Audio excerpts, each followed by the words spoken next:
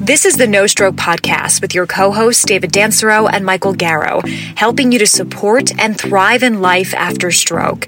Their podcast is designed for educational and community support purposes only and should not replace medical treatment and guidance of your own health professional team. Good evening, Michael. How are you this evening? Happy Thursday, David. Thursday. We're recording a little late this evening for episode 3. Season 2. Season 2. Okay. The only way I can remember, because you gave away a little too much on the last podcast, the 0202. So that prompted me. So thank you. So we are going to get rolling here because we're an hour late starting. It's already dark outside. And I'm really excited to bring in this evening's guest. But we'll do a little drum roll before she joins us, and I'll let you do that introduction. But we've kind of made this a thing where we talk about what was pressing in the news from the week prior, and we're really on a roll. So almost as hot of a streak as in May, where we went 4 for 4 during the month of podcasts every week. We are 3 right now. I think we can keep this going. So I want to keep the in the news real quick. So I do have to ask you, because you are the VR AR expert in the news this week. Another rehab tech company called Mind Maze made the news for what reason, Mike? Fill us in. Follow the money, David. Follow the money. There were, those. Mind Maze is a company out of Sweden. They've been around for a number of years now. I remember when I was doing my thesis in the VR for stroke rehab space. And this was one of the only companies really doing something clinically validated for stroke rehab using virtual reality. So they've been around. Again, I would say at this point, gosh, it's got to be, I'm dating myself now, but I mean, it has to be 7-8 years. So they're out of Sweden and backed by actually a bit of Hollywood money, Leonardo DiCaprio. And they have their hands in a few different pies, but one of their products is a clinic setting VR headset for stroke rehab. So they immerse patients in a VR experience. And for those who might not have, seen or experienced VR, it's a goggle that you put on, and you're kind of put into this immersive world, and it's starting to really gain traction with evidence-based medicine. So there's a few companies like Applied VR who use VR for chronic pain. And I actually just talked to a girl at the wedding I was at last weekend, and she wrote her thesis on the use of virtual reality for pediatric anesthesia. So, I mean, it's widely used. So Mind Maze, again, they made the news because they raked in about $150 billion for Series D validation. So I think what they're trying to do is really expand market. They're pretty predominant in Europe, and so now they're trying to make their presence known here in the US of A. Well, thank you. Our home country. Yeah. And I would say with that bit of extra cash in the bank, maybe someone like a Mind Maze might make a great show sponsor at some point. You never know. I'm just putting it out there. We're not. You're not far off, Dave. And just to touch on it, because and I know we do have Carolyn in the waiting room, but I do think that this VR has such a major potential to really make a change for stroke rehab. How when I was doing my research, you're really thinking about doing, and as a physical therapist, you have folks come into a very plush PT office where they have railings, they have a nice, knitted carpet, they have the comfort around them. And what VR could do is put them in a place that is going to make them uncomfortable, but then build that cognitive confidence really when they go out into the real world, whether it's, stepping up onto a bus to get to the grocery market, or, anything really to kind of train that confidence from a cognitive point of view that they won't get in a clinical setting. So I really like the move. Hope it could scale. I don't know if you want to add anything to that before. No, just, I tell my patients that all the time. You freeze, you fall, or you fail. So if you can give them the ability to feel comforted that they can move with confidence, it's great you brought that up, because I didn't even think of that as a real big positive to that altered experience like that, or that VR AR. So let's jump right in. Do you want to let our guests in? You want to do a little, I feel like we're welcoming back an old friend in a way, but I know she's also very busy, so I don't want to keep her out of the room any longer. So so Carolyn Brown is our guest this week. Dr. Caroline Brown, actually. For those of you who might have been with us since the start of the pandemic, when we first launched the Next Step Forward program, Caroline Brown was I need to emphasize, Dr. Caroline Brown was one of our inaugural guests who really helped us design the Next Step Forward program from a the exercise rehab and lifestyle change point of view. So she is been super busy in the past, at this point, 18 months or so. So, we'll invite her, bring her into the room, and see what she's been up to.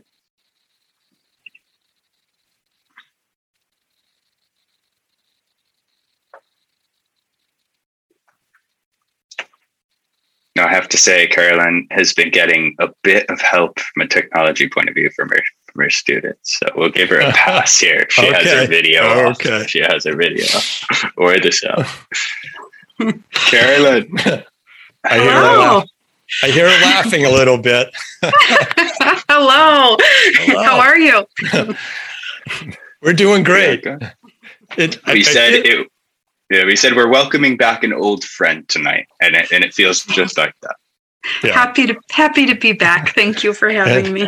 And I just have to add, because I don't know, Mike, if Caroline, I don't know if you remember this, but do you remember we were working on, Mike gave a little intro before you joined us here, and we talked a little bit about you really stepping up and helping us with the Next Step Forward program. And maybe a few weeks after that, you and I were doing a follow-up call, and we were talking about our passion and like how we passion for education.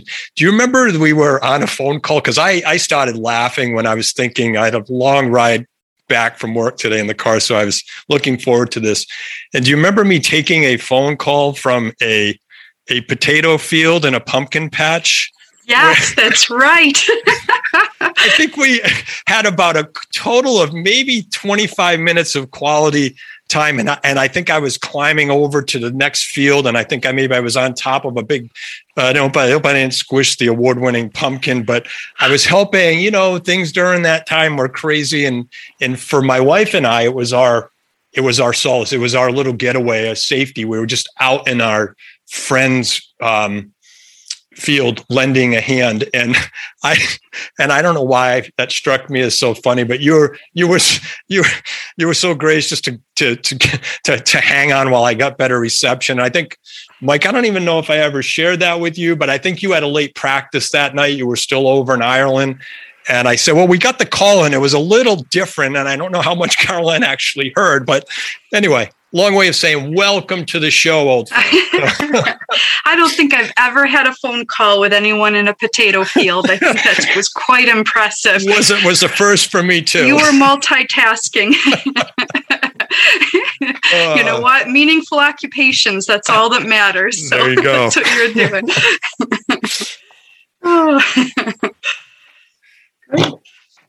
So Mike's gonna probably put you on the not so the hot seat. We want to get you caught up. I'm going to ask you one hot question, okay?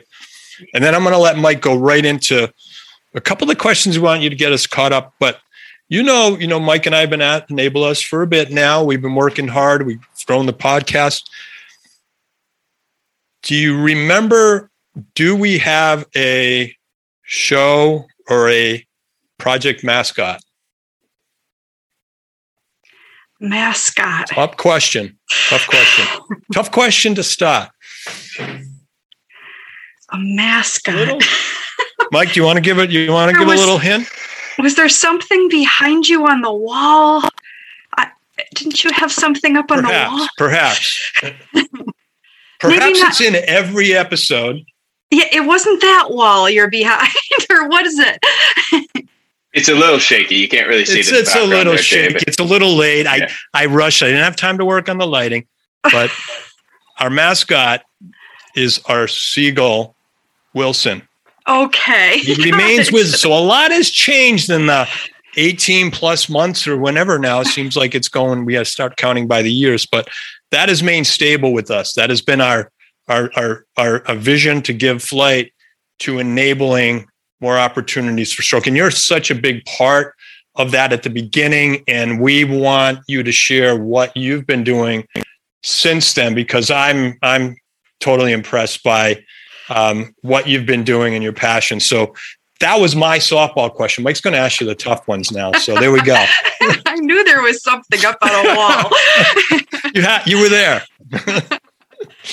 Go ahead, Mike. We've all grown. We have all grown and learned quite a bit in the last year, for sure. Yeah, for sure. Absolutely. So I've given a bit of background, for, obviously where you've started to help us last year, but let's dive in, for the guests who don't know you and, they're saying, who is Dr. Carolyn Brown? Let's start by first the doctor bit. So what's your clinical background? Where are you practicing now? And just give a little background of yourself. Okay, so I've been an occupational therapist for 27 years. About 4 years ago, I decided to go back and get my post-professional doctorate in occupational therapy. I did it because I was just interested in moving beyond those clinic walls and seeing what else is out there, in particular research. So I got my doctorate. I graduated last May from Quinnipiac University in Connecticut. And I've been, since then, I continue to work in my day job, which I work part-time at a rehab hospital in Connecticut, the Hospital for Special Care. I would say the majority of my patient caseload are stroke survivors or brain injury survivors. And then I also, with the help of wonderful students and a wonderful board of directors, created or am creating a nonprofit called Stroke OT Incorporated in Connecticut. In addition to that, I do teach at the Quinnipiac part-time once in a while. Did a lot of teaching this summer, taught anatomy. I don't know what I was thinking there. And, but now I have research students with me, graduate group of 4 graduate research students with me, and we're getting ready to kick off a new study pertaining to telerehabilitation, telehealth in stroke survivors. So that's what I've been up to. So busy woman, a busy woman. Is that all? What do you do in your free time? Yeah. Well, it's funny. I had to feed the kids dinner, and they're downstairs, and I said to them, girls, when it's 7:15, you need to go in the tub. So we shall see. If I see the light turn on behind me, it means they're doing their thing. If not, they're goofing around. Amazing. Well, it's been a whirlwind of 18 months, and forever for a lot of people, and especially for the stroke survivor community. A lot of those who are listening today have kind of been in limbo over the last 18 months, in terms of getting access to rehab, trying to understand what is life going to be in a rehab, or kind of that norm that I was used to, whether it's going to a stroke survivor group or, my normal PT, OT classes, or, really just that, day-to-day life. I'm curious, what have you been doing, and maybe touch on particularly the exercise group that you've put together and been running from a telehealth point of view. I guess, what have you learned from that? And what would you say to survivors out there listening who still might be looking for that extra motivation? And, is there anything that you could suggest and open doors to those folks listening? Right. So the exercise groups that I've been running via telehealth, they pretty much it was, pandemic started mid-March of 2020. I found myself furloughed from my day job. I found myself laid off from my teaching job. I was home, and I reached out by email to some folks that were in my in-person stroke exercise group at the hospital. And I said, I'd love to just keep going. Would you be interested in meeting on Zoom? So it started small, just with a few people. And it was, of course, at that time, assuming the pandemic was just going to last a few weeks. But it continued. So that telehealth group that I started on Tuesdays at 1:00 continues to this day. When the hospital reopened, of course, groups still weren't allowed in person at the hospital. So I said, well, I'm going to keep going on my own and via telehealth. And then finally, this past June, the hospital did allow in-person groups to start. And what I did is, instead of restarting my group, completely stopping the telehealth group and restarting my in-person group, I said to the hospital, listen, I'm kind of doing my own little thing right now, and it's working. I'm really enjoying these survivors getting together every week. It's addressing their socialization. It's addressing kind of from a psychological standpoint, working out with other people is much more fun than working out by yourself. And then it's just a great way to just keep that motivation going towards recovery. So I said to the hospital, could you just give me space? I'm doing this on my own time. I'm not getting paid. Can I just have space at least? And the hospital graciously said yes. So what I've been doing since June, July of this year is that on Tuesdays, I have my telehealth group and my in-person group both running at the same time. Now, what made me pleasantly surprised is that I was so convinced that as soon as I started offering in-person, everyone would close their computer and say, no interest in telehealth. I was so surprised how many people stayed via telehealth. Now, these were people who had limited transportation, so they couldn't get to the in-person group. These were people that kind of have limited caregiver support in the home, so they could figure things out themselves to open their computer, etc. So I think it's been such a nice surprise to see that my Tuesday group, which I've expanded now, it runs an hour and a half. So we run 3 groups in a row based on everyone's functional level. And I've been pleasantly surprised that I've had equal number of participants via our telehealth Zoom as I have in person. Sometimes there's even more on Zoom than I have in person. And I think really this pandemic kind of taught people that telehealth is doable.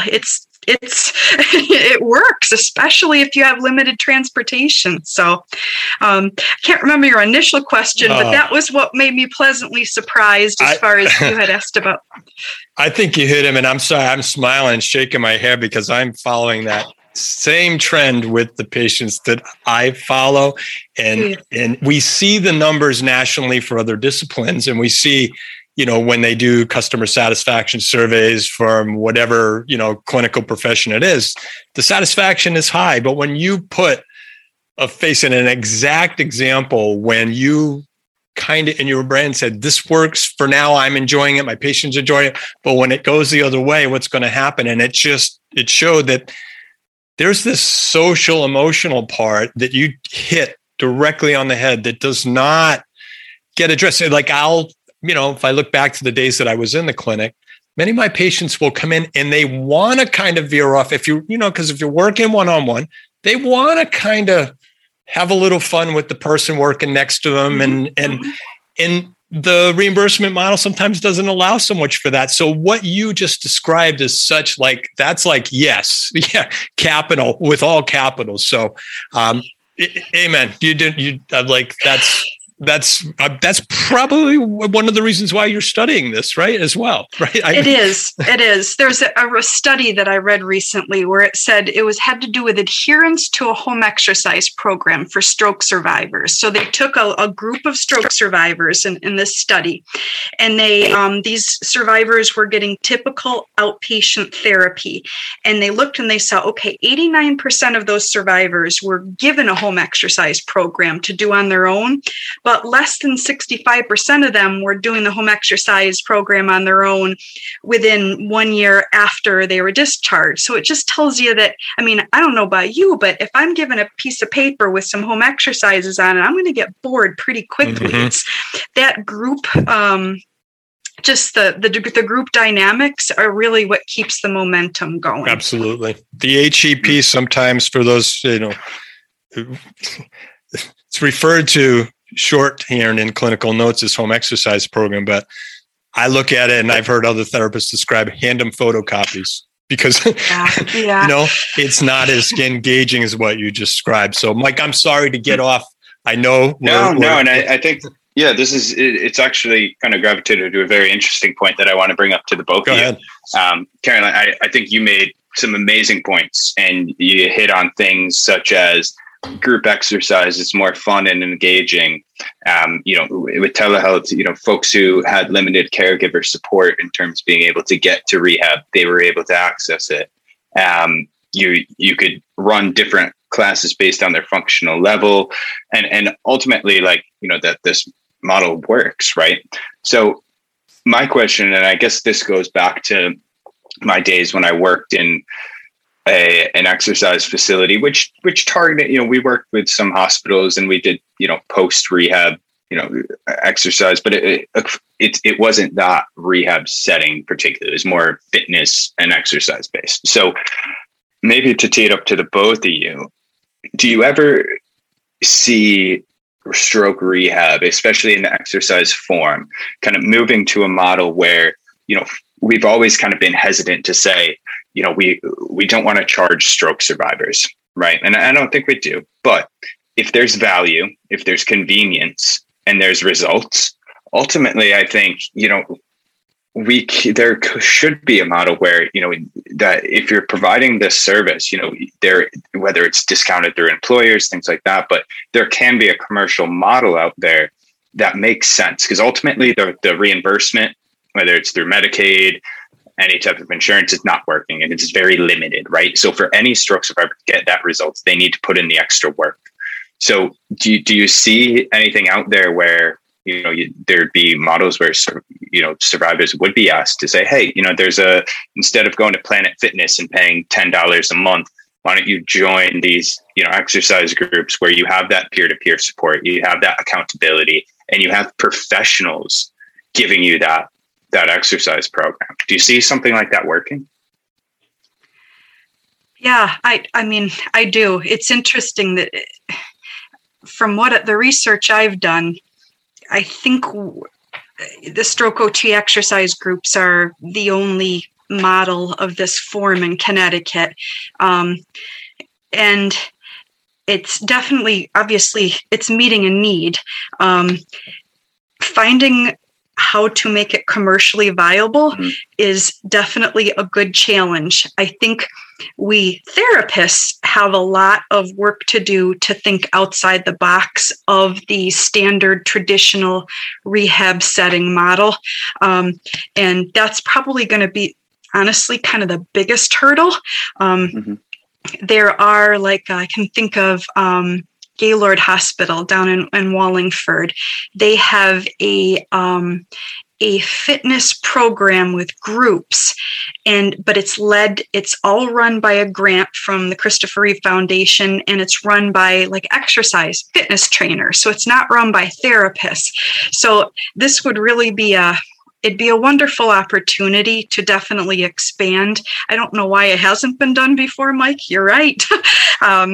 So far, the research I've done, I haven't found much. I have seen this model in Australia, over in Europe, but for some reason it's just not happening yet in the US, and particularly in like group forms.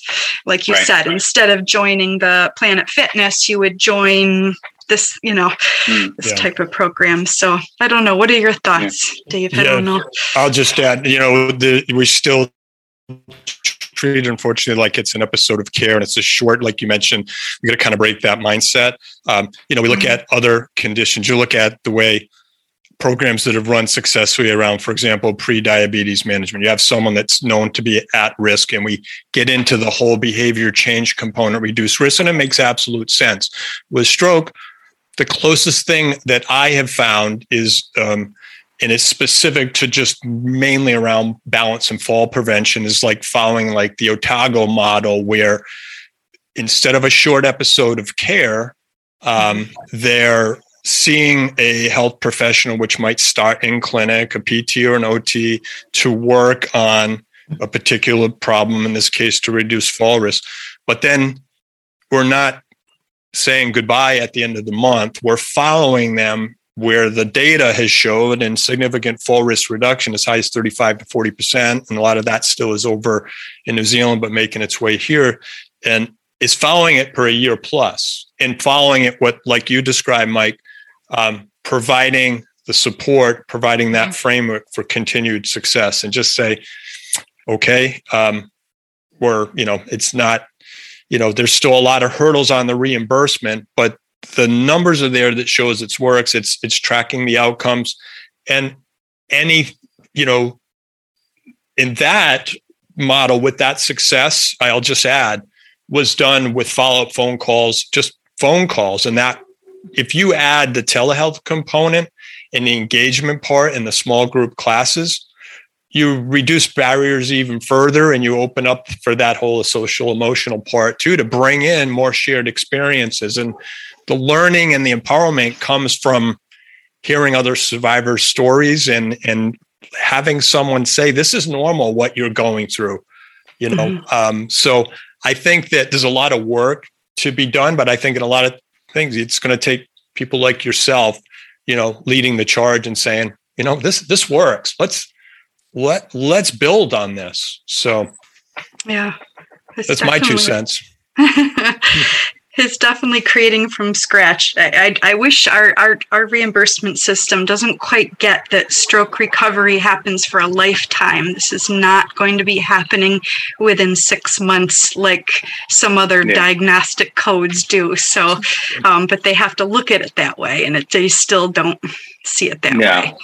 And I think it goes back to, we've talked previously, Caroline, around that model of, what I've always been told, it's follow the money, right?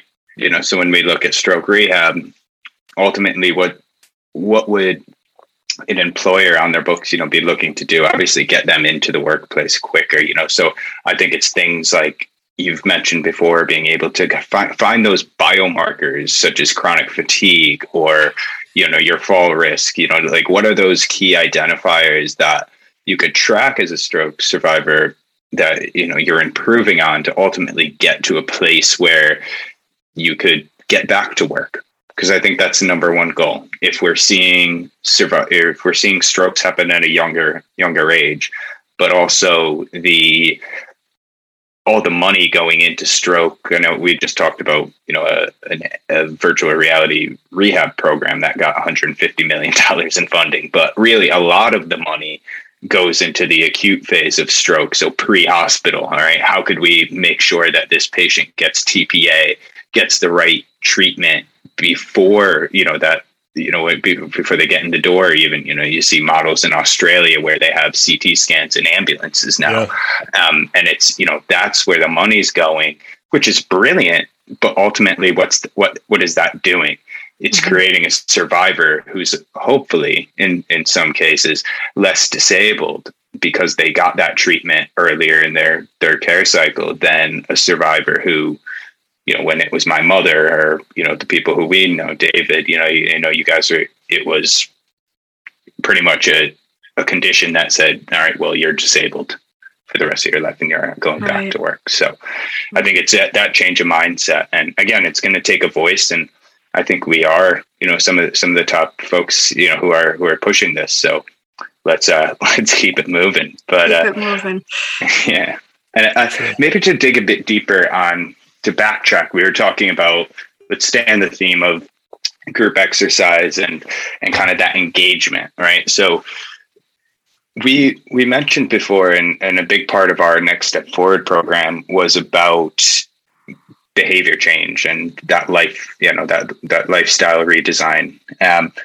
What do you think? And I know you mentioned something previously when we were catching up before the call, Caroline, about an OT-based coaching program through telehealth, right? So that it's that extra layer of support, right? So if you put someone in a group exercise class, but then you pair them with a coach, whether it's a health coach, which we'll dive into in a couple episodes.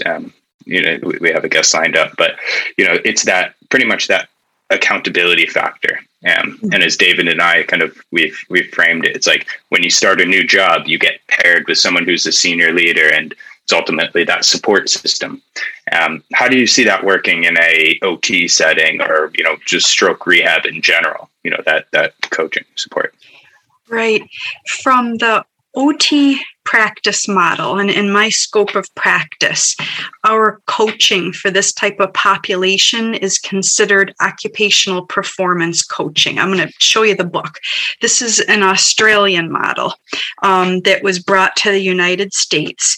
Occupational performance coaching is just that. It was actually created for pediatric school settings and then expanded via research into adult rehabilitation settings, in particular, stroke survivors. So there's quite a few studies out there on occupational performance coaching for stroke survivors.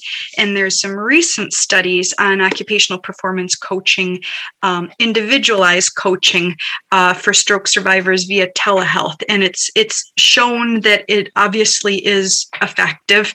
It's done via much conversation. It's done initially by performing what they call an occupational profile, getting an idea of what your clients' patterns of daily function is. What are their beliefs? What are their roles? What are their values? What are their goals?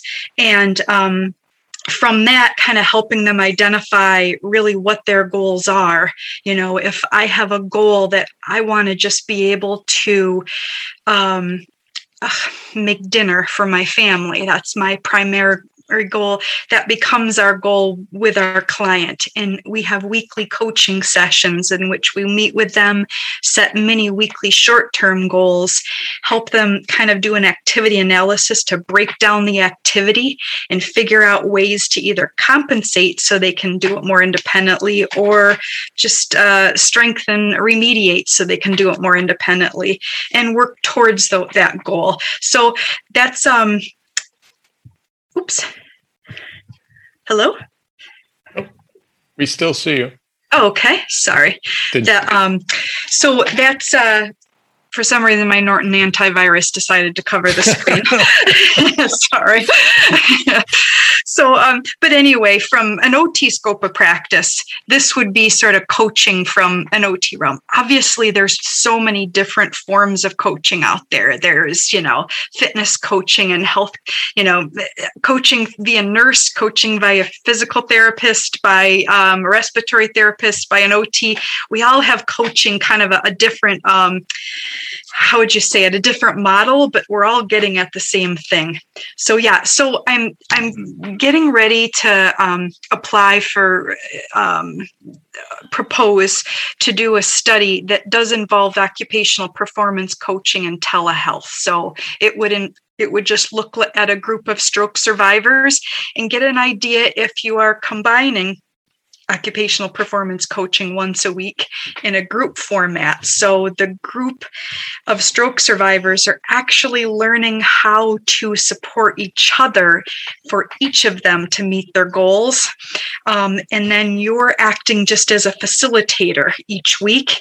That would be weekly for 6 weeks, in addition to a group telehealth exercise program. So looking at how all these would work together and how they would impact fatigue, depression, function, and cognition. We're kind of looking at a big piece there by doing assessments and then comparing it to a placebo group. So ideally, it's that would be coaching as far as from an OT standpoint. But I could imagine if there became a commercially available telerehabilitation program where it could be interdisciplinary, I could imagine there being more effective. Because occupational performance coaching, we're just looking at the goals of specific occupations. It would be wonderful, obviously, if there was, a PT working on coaching and then a nurse working on coaching at the same time. I can see that. Those handoffs working perfectly and all working towards that same plan of care. So that's exciting. It's the same. Yeah, it's the same science, though, right? It's the same science of behavior change. It's motivational interviewing, it's goal setting, accountability, and kind of that progressive goal accomplishment, like along the way, and tying in the group element. So I love that you're exploring that route. I think it's definitely an area that needs some clinical evidence. So, driving that change and being, a pioneer in this field is super important, and I think it's going to pay dividends to some of the survivors listening, and hopefully those, not to say those to come, but the population that will ultimately be survivors one day that need access to care. It's going to really change the way that rehab's delivered. I truly believe. So great to see you going down that road. And so when you move and you've been in this for a little while in this telehealth space, like, bring us back 15, 20 years ago, Caroline. Did you ever imagine that you would have been in the tele-rehab exploring group coaching? And are you happy that this has come to be? Like, what do you see, I guess, are the question that we like to kind of wrap things up with, now that you've been along the lines in a clinical setting, and we're here in 2021, where do you see, us moving in stroke rehab by 2030, 2035? Oh, that's a good question. Absolutely. 15 years ago, never in my wildest dreams would I think that there would be telehealth groups. I do think occupational therapy, our profession, has done a huge disservice by not offering groups, because our scope of practice tells us to address psychosocial skills. So that's the psychological function and social skills. And how do you address those when you're meeting individually in person with with telehealth via group? This is about the only format. And of course, I am doing it outside of the typical model. I'm volunteering to do this. So I'm not getting reimbursed by any insurance in any way, but I just see incredible things. And I'm hoping that just continued research in this will show that it's evidence-based, that it's effective. And I feel like if there's more studies that are out there that look at telehealth groups that also look at coaching via telehealth, as well as continued individual rehabilitation, I just feel like it's just going to continue to grow. It's still surprisingly fairly new as far as the research out there, but it's going to happen. I think in 30, it's what you're talking about, Mike, and what you're dreaming of. It's going to happen. There is going to be a commercial model, I can imagine, where people have this support for the long term, and it's going to save money for for insurance. It's going to save money in the end. It's just, unfortunately, it's got to get researched so much more and to build that evidence. And then, of course, we're relying on you for that. So continue with what you're doing, because I think it is because you've stepped back and saw that there's a different way of doing it. It's going to be people like you that are the change makers, because and so Mike brought you back. So our show is meticulously unscripted, but this is a perfect segue. Mike brought you back 15 years. I'm going to say, if I bring you forward 5 years, because we know from the patient perspective, which you shared, they embrace this. How do colleagues and peers, because I know what that answer is in PT, how do your colleagues and peers, when they saw and observed and know what you're doing, are they open to change? What's their, can you share any of that? I don't want to get you in trouble, but I'm curious. That's it can be touchy. It really, yeah. How should I say this? So it's mixed. There are colleagues that feel very strongly that their paper home exercise program handout is all that a survivor needs to be discharged from therapy. They're wave goodbye, and then they're probably going to get a referral back in a year. I think sometimes some clinicians have a little bit of, how should I say, if they, instead of just giving them an exercise program on paper and say, see you in another year, if they instead said, why don't you join this cohesive collaborative group where you can exercise weekly, you have a chance of preventing falls, you have a chance of continue reducing your hyperspasticity, you have a chance of continued reducing your depression and post-stroke fatigue, but you might not come back to me in a year. I think that's what tends to be a little bit of the hold that some clinicians might have, like, wait a second, if this continues and I refer people to this wonderful long-term telehealth support system, is my job going to be here? Is it going to be viable? And I don't want to point fingers in any way, but the writing can be on the wall a little bit. Like I said, I have colleagues extremely supportive that are sending people left and right. And then I have other colleagues that I know I hand them my flyers,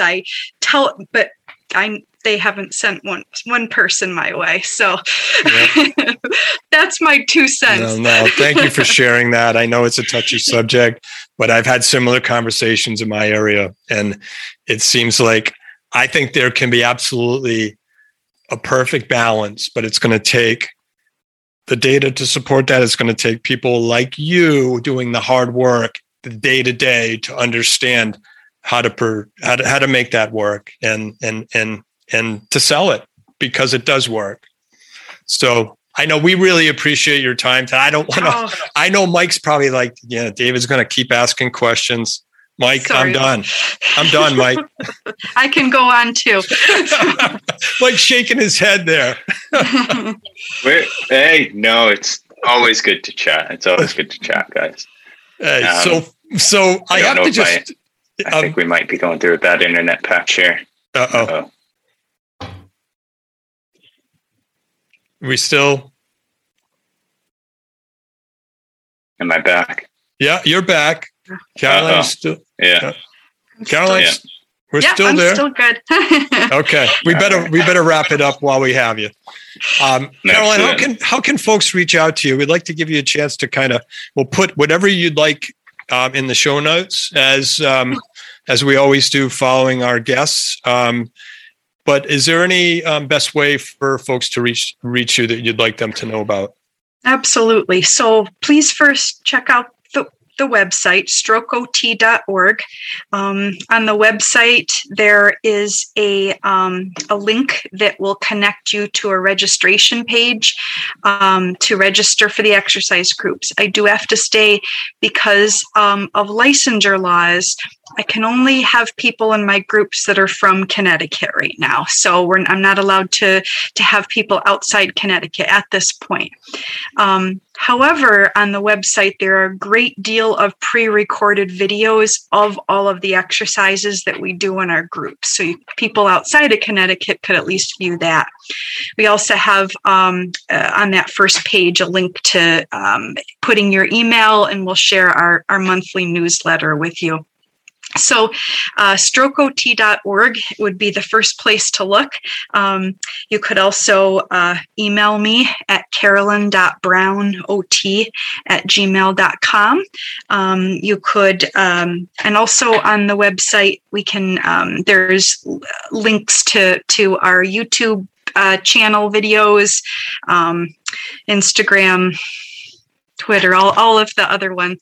I have to say, I have an amazing board of directors, and I had an amazing 2 first occupational therapy students. They have done, I would say, this group of wonderful people, Michael, have done incredible things to build the website, build the social media channels, add videos, because I'm kind of old, so I'm not tech savvy. I can lead my groups, but when it comes to anything being tech savvy, I defer to my wonderful board of directors that have a great deal of technological knowledge. So, but long story short, strokeot.org. Strokeot.org. We also will put the information you shared on the Next Step Forward program. I think it was the Let's Move where you came in and did a great session on getting started with exercise. That's timeless. That's going to stay evergreen. We'll put it in the show notes as well, because it's worth to look back and look forward to all the new great stuff you're also doing. So, Mike, take us out, because I'm running out of air, and I know we're running over. So, all right. Well, for those who didn't listen to the Let's Get Moving episode on the Next Step Forward program, we did a breathing exercise. So I'm going to put you on the spot here, Caroline, but let's send people out with a 30-second breathing exercise, and we'll sign off from there. Wow. Okay. All right. So we're going to work on what's called a grounding strategy. And a grounding strategy helps relax our body. It kicks in our vagal nerve, which helps increase our serotonin levels. And that helps to reduce depression, reduce spasticity, and just overall sense of calm. So we're going to work on some deep breathing. I'd like you to do a nice, slow, deep breath into your nose and hold it for 3. And slowly exhale for 6 seconds.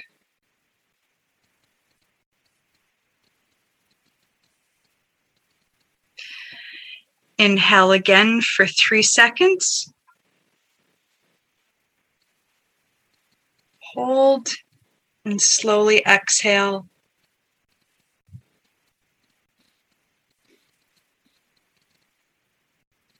For 6 seconds. Excellent. Do you feel a little better already? I'm going to continue that off camera. I've got my tea. I've got peace. The dog's not barking. I'm going with that. There's many more things we can do. Progressive muscle relaxation, vagal nerve stimulation, many things. But that deep breathing, diaphragmatic breathing is one of them. Strokeot.com, folks. .org. Yep, very good. .org. That's okay. It's been a pleasure. It's been a pleasure. Thank you, guys. Great. Thank you. Bye-bye. Good night.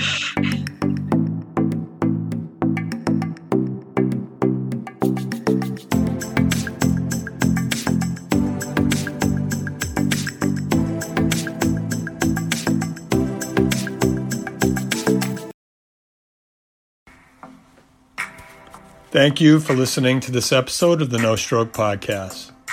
Be sure to tune in each week for more knowledge on stroke recovery in the brain with tips, technology, and interesting stroke thriver interviews where they share their success to enable you on your own healing journey. Make sure to hit the follow button on Apple, Spotify, or wherever you listen to our show. Mike and I will love to ask you to rate and review our show to enable us to grow our audience. Please check the show notes to follow us on social so you can connect and reach out to find more about advertising with us or becoming a guest on our show. Until next time, stay well, keep the faith, and keep moving forward.